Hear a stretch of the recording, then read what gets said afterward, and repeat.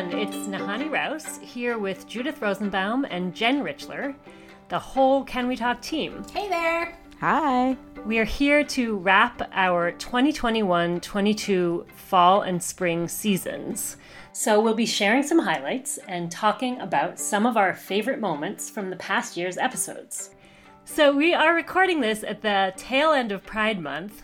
So we'll just spend a moment remembering one of our early episodes from last fall when we talked with the photographer Joan Byron. Also known as Jeb, J-E-B. In the 1970s, Jeb published some of the first images of lesbians in their everyday lives. It was amazing when I got to talk to her. I've admired her work for a very long time.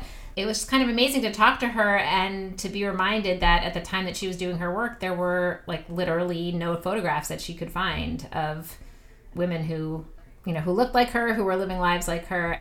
I couldn't find any images of lesbians that looked like me or my friends or my lovers. I could not find them.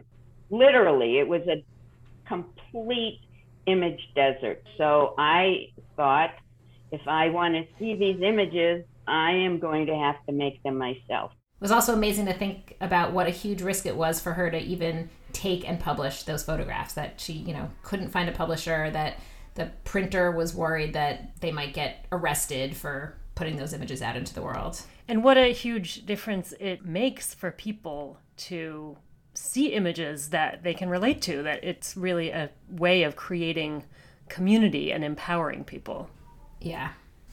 One of the other things that I found so interesting in talking to Joan was thinking about what it is for women to hold the camera and to be the ones looking, and just how revolutionary that is. And not only for images, I think that is true for so much of the kinds of stories that we've looked at on this podcast. Also just to think about what happens when women are writing the stories and how they might tell a story differently or notice something different or frame a character differently. That ties in well with another one of our episodes, which was an interview with Yael Kanarek about Torah Ta, her project of regendering the Torah, flipping the genders of all the characters so that the female characters in the biblical stories in Torah Ta are the ones who have more agency and the ones that we know more about. And both Joan's and Yael's projects are deeply personal. So for Joan, it was a need to see images she could relate to as a lesbian, and Yael's inspiration came through feeling a need to have sacred stories that resonated with her as a woman. I did it because I was desperate. I did it for myself. All the language that I've studied, relation to the divine, starts from a man's point of view. I don't have language. I don't have enough words that are in that place of relationship to the divine. On the theme of people being seen and centering stories that are often marginalized, we also talked with Ilana Kaufman, who's the executive director of the Jews of Color Initiative. She talked with us about a survey of Jews of color called Beyond the Count, which dealt with the experiences of Jews of color and their feelings of belonging in the Jewish community and sometimes not belonging, experiencing racism, being excluded from the Jewish community. And she also talked about how important it is for us to have a full picture of who the Jewish community is. For so long, we've missed all these other sets of our stories, all these other chapters. And the idea is not to do away with the narrative that we've been telling, but to expand that narrative. And when we do that, not only do we tell the truth, but people become relieved, because the truth allows us to fully engage in what we know to be real. Part of what I love about thinking about those three together as doing some of the same work is just such different formats that they're working in, right? Like, a sociological survey, a creative Torah sort of midrash kind of process, and photography, right? And, I think it sort of speaks of just all the different kinds of work that needs to happen to expand the narratives that we tell and to create more equity and justice and perspective in the world, and how much creativity is called upon to do it in so many different arenas, and how much Jewish women are doing to contribute to that. Right. And then also like the taking charge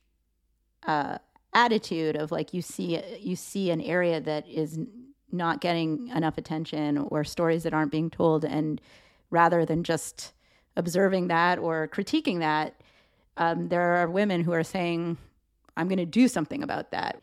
That makes me think of one of our final episode of the fall.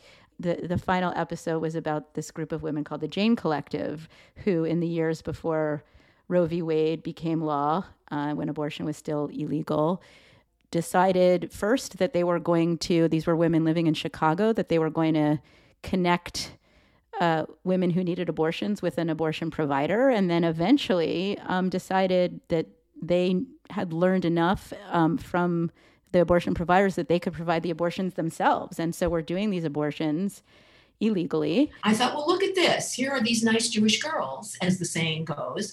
And what are we doing? Well, we're committing a crime in order to do what we think is good for women and girls. Eventually, a group of them got arrested. We spoke to 2 of those women who were part of what was called the Abortion 7, the 7 women who got arrested. But I guess the connection to me is, deciding that something needed to be done and doing it. And that was actually the words that I think Jean Gallitzer-Levy, one of the women I interviewed, said in the interview, was that they weren't extraordinary women. It's sort of easy to look at this through the lens of history and say, oh, they were so brave. But they didn't see it that way. They saw themselves as very ordinary and just realized that there was a problem that needed to be solved. And instead of looking for someone else to do it, they just did it themselves. And of course, that episode has been on our mind a lot and has been listened to a lot in the last, few months as these issues have risen again, as we, in this moment that we're recording at least, are awaiting the Supreme Court decision that is expected to overturn Roe, very sadly. Yeah. So moving into our spring season, we started off with a 3-part series that marked important milestones in Jewish life. And they were 100 years since the first bat mitzvah, 50 years since the first woman rabbi was ordained in the United States, and 50 years since a group of women called Ezrat Nashim crashed the Rabbinical Assembly's annual meeting and brought with them a set of demands to the hundreds of rabbis who were gathered there. So there were certainly a lot of threads that tied each of those anniversaries together, and maybe we could talk about some of those briefly right now. Part of what we were celebrating in the anniversary of the bat mitzvah is this moment where young girls played this leadership role in changing Jewish ritual life, and recognizing that there's a kind of through line there, that when adult women saw girls taking on some of these roles, that it created a change that enabled adult women to demand more access and more leadership, and that influenced women who went on to be able to envision themselves as rabbis. And so even though we tend to think that change flows in other directions, I think often, that we might think like, oh, first there were women rabbis and they would make the change of bringing girls in for bat mitzvah, but actually to recognize like, no, that girls led the way in many ways there. Jen, I was wondering if you wanted to maybe share some of the specifics of some of the bat mitzvah stories, because there were so many and we weren't able to include all of them. But I mean, some of the anecdotes about some of the bat mitzvahs from like the 40s and 50s. I'm remembering now that Carol Balin, who was one of the main voices of the episode, who is in the process of writing a book about the history of bat mitzvah, she told me so many great stories and they couldn't all fit. One that we did include, but I don't know if this detail was in there, is that there was a girl by the name of Judy Darsky. Her bat mitzvah was, I believe, in 1955 at the Plum Street Synagogue in Cincinnati. Judy Darsky was sort of a trailblazer, and in fact, she was a very bright and musical young woman, and it was at some point suggested to her by someone that she have a bat mitzvah. And I believe that her response was, "What's a bat mitzvah?" So that's how foreign the concept was. I actually think it was what's a bas mitzvah, because that was the way it was pronounced in her circles. And then, she went on to do a great job. And I just love the footage we were able to include that we got from, I believe, the American Jewish Archives of her giving a little bit of her speech. Adonai Eloheinu, O Lord, our God, I come before thee to take my place as a bas mitzvah, a daughter of thy commandments. O God, help me to grow in knowledge and in faith as a fine American and a noble Jewess. I love the noble Jewess part. Don't you identify as a noble Jewess? Oh, don't we all? Don't we all wish we identify? Maybe we should change the name of JWA to Noble Jewesses.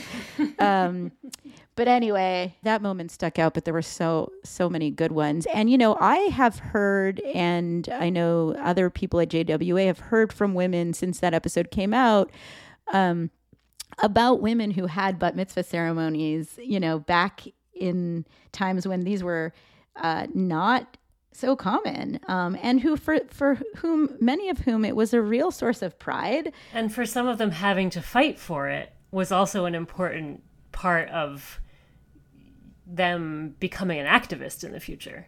Speaking of feedback from our listeners, we love it when our episodes spark more stories. And our episode in Ezrat Nashim led to someone sharing with us a little bit more of a glimpse into the experience of the women at the RA convention who were not the women of Ezrat Nashim. One of the things we talked about in the episode is that in addition to meeting with the rabbis at the convention, they also met with the other women who were at the convention who were the rabbis' wives. And this letter that we got, it reminded us that, in fact, these women went often because they got to participate in a lot of really great learning at the convention, and it was an opportunity for them to be part of high-level Jewish learning and conversation, and that they were able to participate in every session that was not a voting session. And the gathering that they were able to have with the women of Ezrat Nashim was because there was a voting session going on, so they had free time on their schedules then to meet and to hear about what the work that Ezrat Nashim was doing. Mm-hmm. Another episode that I got a lot of feedback about was the orange on the Seder plate. Right before Pesach, we corrected the myth about where that tradition comes from. And I heard a lot of people who, said, I had no idea what the real story was. Let's not give it away here because people can go back and listen to that episode. But hint, it's not about women in the rabbinate. But also reminds me, it's not enough to tell stories, because stories get told and retold in so many ways and can morph in all these strange ways. We also have to continually make sure that history is not being, totally rewritten in its retelling, and how we kind of navigate that is interesting and complicated. Stewarding our own stories. Yes. And speaking of being storytellers, as storytellers, we tend to tackle a lot of serious topics on this podcast, and so we thought we'd try something a little different, and we introduced a mini-series called Word of the Week, where in each episode we talk about one word and explore what it means for Jewish women. So the 3 words we talked about this spring were gaslighting, eshet chayil, and yenta. I'm definitely a yenta. I don't know if it's positive or negative, but it's sort of this all-knowing, gossipy figure who really knows everything about what's going on. I like to think that we kind of put the fun in the serious and the serious in the fun with that miniseries. And I think at least 2 of them had a bit of that making sure we're getting the story right, sort of taking what you think and going a little deeper into the origins. And so that was fun, too, to sort of upend people's expectations. Those were among the first episodes that I got to hear that I hadn't been part of making. So that was really fun for me, too, since I was on sabbatical for a couple of months this spring. And I really enjoyed getting to be like a regular, I don't know what you call it. It's like a Jew in the pew, right? When you're talking about rabbis, a regular Jewish woman in the podcast app who's notified when there's a new episode in my feed and hadn't already listened to it 17 times before it came out. So a little secret of being a podcast producer is that by the time the episode comes out, you've listened to it so many times that you can't bring yourself to listen to it anymore. And you almost don't want to hear if there's a little tiny mistake somewhere. We have no mistakes, Jen. No, of course. Speaking of mistakes, Jen, we talked about transcription errors this season a lot because we were doing a lot of episodes that had a lot of, I guess, more Jewish specific or Hebrew or Yiddish terminology. Mm-hmm. And so our automatic transcription service that we rely on a lot gave us a lot of good laughs. Mm-hmm. For Ezrat Nashim, that it turned into Retina Machine. Yep. And Retina Shame. I liked thinking about pulpit rabbis as puppet rabbis. That was a good one. Yes. Yeah, I was picturing little rabbi hand puppets and found that image amusing. Right. I think I was sort of picturing rabbis on marionette strings. You were installed as a puppet rabbi. Exactly. I don't know if I'm allowed to say this here, but Eshet Chayil got turned into Shit Kyle. Mm-hmm. Anyway, it has been a really great season, and I've loved working on all these stories. So on to preparing for a new season in the fall. We'll be taking a hiatus over the summer to get ready for that. And if you really miss us, as we know you might, you can always catch up on old Can We Talk episodes that you might have missed. I believe our last episode was number 80, so you have a whole trove of episodes to listen to if you haven't been keeping up.